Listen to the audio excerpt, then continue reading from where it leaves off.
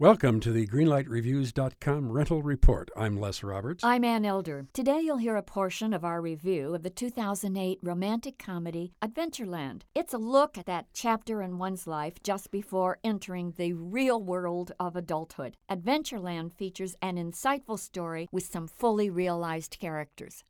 What a concept. Well, that's true. In this film, a recent aimless college grad takes a menial job at his local amusement park where he falls in love with Kristen Stewart, who amazingly portrays a rebellious, sullen teenage girl. What a surprise that was. Exactly. And here's what we had to say about that wonderful film.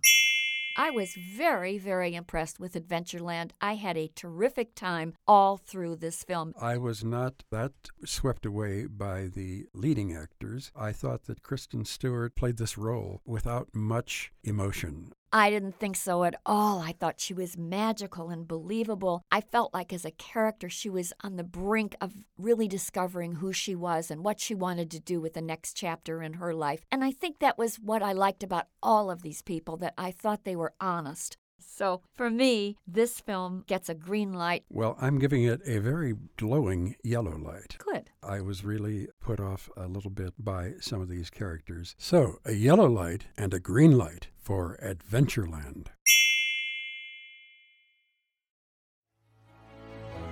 In a world infatuated with comic fandom comes a show to help us remember the talents that have inspired us. Whoa, cut. Oh, come on. It wasn't that bad. It's a bit dramatic. Let's just tell them about the show, guys. We are the Canned Air Podcast. Join us weekly for a comedic trip through pop culture. We also welcome some cool comic creators, as well as some of the voice and screen actors that helped shape your childhood. Find us on cannedairpodcast.com and on the Evergreen Podcast Network.